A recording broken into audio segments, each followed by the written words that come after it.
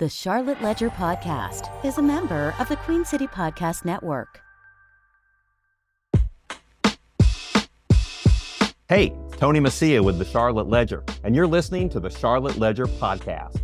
This is a special edition short podcast on the 2024 primary election. We're looking at the Democratic ballot in Mecklenburg County, county commission races, General Assembly, Congress, Council of State, and some of those obviously bleed into surrounding counties as well. Now, we're not talking about the presidential race today, but we're going to quickly discuss everything else. And you can find complete information on everything on the ballot in Mecklenburg and a few of the surrounding counties at the Charlotte Ledger's Election Hub, which can be found at thecharlotteledger.com. Got the Republican ballot, the Democratic ballot, even the Libertarian ballot for Mecklenburg, Union, Cabarrus, and Gaston counties. And it's given all to you with no ads, no paywalls, no crazy things popping up and making it hard to read. Free to all, free to read, and it's as free of bias as we could be. We're just interested in keeping you informed. It's at thecharlotteledger.com. Early voting goes through March 2nd, 2024, and Election Day is March 5th, 2024. I'm joined today by Brian Holliday of CLT Public Relations and Sucharita Kodali, who has guided and developed the Ledger's election information. And we're going to talk about these races on the Democratic ballot, the ballot that Democrats will take and that unaffiliated voters could choose to take. We're not going to go from the governor on down. We're going to go from the local races up. We're lifting up local today. We're talking about the races that are on the ballot. A lot of races have no competition. We're not going to talk about those with no competition. So, Brian, let's start with Democratic County Commission ballot. What is on it? Why do we care? At the bottom, we have the county commission at-large race. And the big question is, will Trish Cotham, Pat Cotham's daughter, impact the election? And so last time county commission ran, Trish Cotham was the number one vote getter for county commission. And this year, with the controversy of Trish Cotham becoming a Republican, how will that bleed over to her mother's race? So Pat Cotham is extremely popular. The other thing that's interesting about this race is if you go back to the school board and the school bonds, Arthur Griffith and Pat Cotham were kind of on the other side of that issue. Not completely, but kind of on the other side of that issue. By the other side of the issue, you mean they were skeptical of the $2.5 billion CMS school bonds? That's what you They did not support it when it came to the vote for the first time. Now, at the end, they probably got on board, but in the beginning, they were skeptical, yes. All right, so this is a race. This is the at-large race. The incumbents are Lee Altman, Pat Cotham, and Arthur Griffin. The other two candidates in this race, as you mentioned, Yvette Townsend Ingram and Blake Van Leer. Sucharita, what do we know about those other candidates who people might not know about?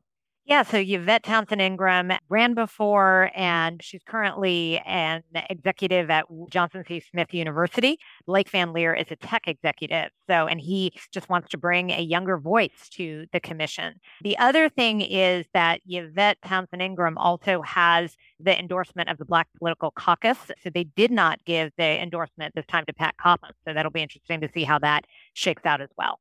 Yeah, that's going to be an interesting one. So there are a couple other county commission races, a couple district races. In District 2, we've got incumbent Vilma Leak, a longtime incumbent, being challenged by Charles Osborne. Sucharita, do you have any thoughts on that one? Yeah, so Osborne is a former CMPD officer. He now owns a commercial cleaning company. Very earnest and driven young person. He says that he would be the youngest county commissioner ever elected if he is. And that would be quite a big accomplishment because Vilma Leak is an institution in that part of town. It is hard to beat incumbents, and she's been there a while. The other district race is George Dunlap, the chair of the county commission. He's being challenged by Felicia Tompkins. Any thoughts on that one? I would say that that's not as competitive as District 2, only because Felicia Tompkins has just not been as responsive to a lot of outreach that we've had. She is in the healthcare space. George Dunlap has been on the commission and in local politics for 20 years. All right, let's keep it moving. North Carolina General Assembly, the state legislature. Brian, what are the highlights? Well, I think the most interesting race is Senate District 41. We have 4 candidates in this race. Kendrick and Caleb are part of this a younger, more progressive aspect of the Democrat Party. This is Kendrick Cunningham and Caleb Tedros, I think it's pronounced. Yes, exactly. And they've actually been political their entire life, if you kind of look at it. Very active in college. Caleb continues to be active with the Black Political Caucus, and they're both under 40. And then if you take Bob Bruns on the other side of that, he is a solid Chamber of Commerce style Democrat, and he has been just working in the bank for a very long time. And then if you look at Lucille Puckett, She has run 5 of the last 6 election cycles and ran for mayor for the last 3 times in a row. The other big one, I think, is going to be House District 105. This is Matthews, Mint Hill, parts of South Charlotte. This is one a lot of Democrats are watching and really keeping their fingers crossed on for November. What's going on there? All right, so this is the sexy race. It's who's going to face Trish Cotham in the general. There's 3 candidates, and they all launched their campaigns with the same message. I'm not Trish Cotham. And now they've actually had to start getting into identifying with the voters who they are, who can best replace Trish Cotham, and who can do that job. So this one, I think, is going to be really interesting. The differences between these candidates you have is Yolanda Holmes or Dr. Yo. She ran last time and came in second place to Trish in that Democrat Party. She's running with a message that's kind of on the glow with Dr. Yo, so that's kind of fun. And then Terry Lansdowne. He's more of your policy wonk kind of guy. He has been with Bike Walk North Carolina and Clean Air North Carolina. He's in that. And then Nicole Sidman, she's raised about $40,000 in 6 weeks. So, and even more on top of that, she would be considered what's the establishment candidate. So, yeah, I know she was trying to make the case at one of these forums a week or so ago that, look, she's the serious candidate in the race. She's got the fundraising prowess. She's kind of the, head above the rest. Sucharita, a couple other races around the county as well. Can you tell us about those?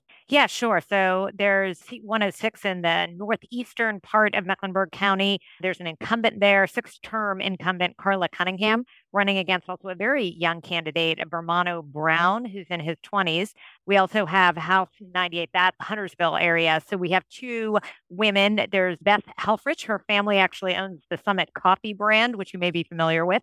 And Lisa Jewell is the chair of the Democrats of North Mecklenburg. So both have bona fides, good bona fides.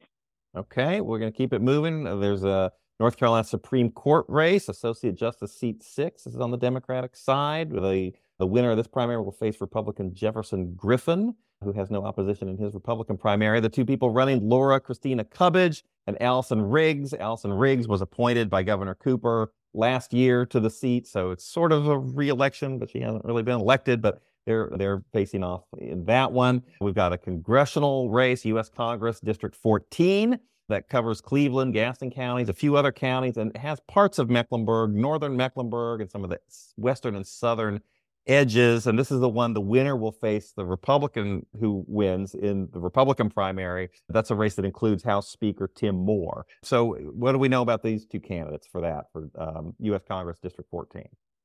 we're pretty sure that coming out of this election, one's guaranteed to win to face more. All right, we got Pam Gannott and Brendan McGinnis. Pam Gannott is a former nurse and the Army veteran, and she ran Burke County Democrats. And Brendan McGinnis is a former financial advisor. Okay, let's turn our attention quickly to the Council of State. What do we have going on there? We have a number of races. This is the people who lead executive branches. These are statewide races. Brian, what are you looking at? Well, let's start with the treasurer's race. And I think this one's really interesting because you have 2 Charlotteans running against each other. Wesley Harris and Gabe Espizarra. Wesley has been in the State House since 2018, and Gabe is new to politics, but he has a strong financial background. He seems like a pretty strong candidate. What's interesting in this is when you have 2 people from the same Charlotte area, now they're not just splitting the vote, but the strategy comes down who can go to the other parts of the state, build some name recognition, and build that vote. So it'll be interesting to see who goes from that direction. Speaking of local Mecklenburg, we also have Maurice Mo Green, who is one of 3 candidates running for superintendent. He used to work at CMS. Keenan Crumble is an assistant principal in Wake County, and he is getting his PhD as well. Katie Eddings is a military veteran, and she was also an educator, former assistant principal and teacher. So those are the 2 up against Mo Green. A few other races with local names. We got the Commissioner of Insurance race. We have Natasha Marcus, who is a state senator. She's running against David Wheeler in the Democratic primary. There's a lieutenant governor's race. 3 people running: Ben Clark, Mark H. Robinson, no relation to the current Lieutenant Governor, Republican Mark Robinson. And then Rachel Hunt. Some people might say, Hunt, gosh, that name sounds awfully familiar. Does she have any connection to anybody we might know? She's the daughter of the legendary Jim Hunt, the former governor, longest serving governor of North Carolina. A couple other Council of State races that are notable. The Attorney General's race. You got Satana Dayberry, who is the district attorney in Durham County. He's running against Tim Dunn and Jeff Jackson. A lot of people know Jeff Jackson from either social media or as a congressman or both. The winner there will face Dan Bishop, who's a Republican congressman who elected not to run again. So he's going to be the Republican candidate for Attorney General. And then, of course, you have the governor's race. Josh Stein, I think, is the big name there, the current Attorney General. He's running against Sherelle Booker, Gary Fox, Mike Morgan, and Marcus Williams. Any thoughts on the governor's race? I will tell you that Mike Morgan has a political ad that's one of the best political ads I've seen in a really long time. And he was a former Supreme Court justice. So even though he probably trails in fundraising behind Josh Stein, he does have former elected office experience. Okay. Well, I think we've covered it. We did it pretty well, pretty quickly. Thank you both. That's going to be a wrap. Good work. Again, you can find the full information, candidate summaries, questionnaires, some videos, and more at thecharlotteledger.com. And to our listeners, thank you for listening. Charlotte Ledger Podcast is produced by the one and only Lindsay Banks. QueenCityPodcastNetwork.com.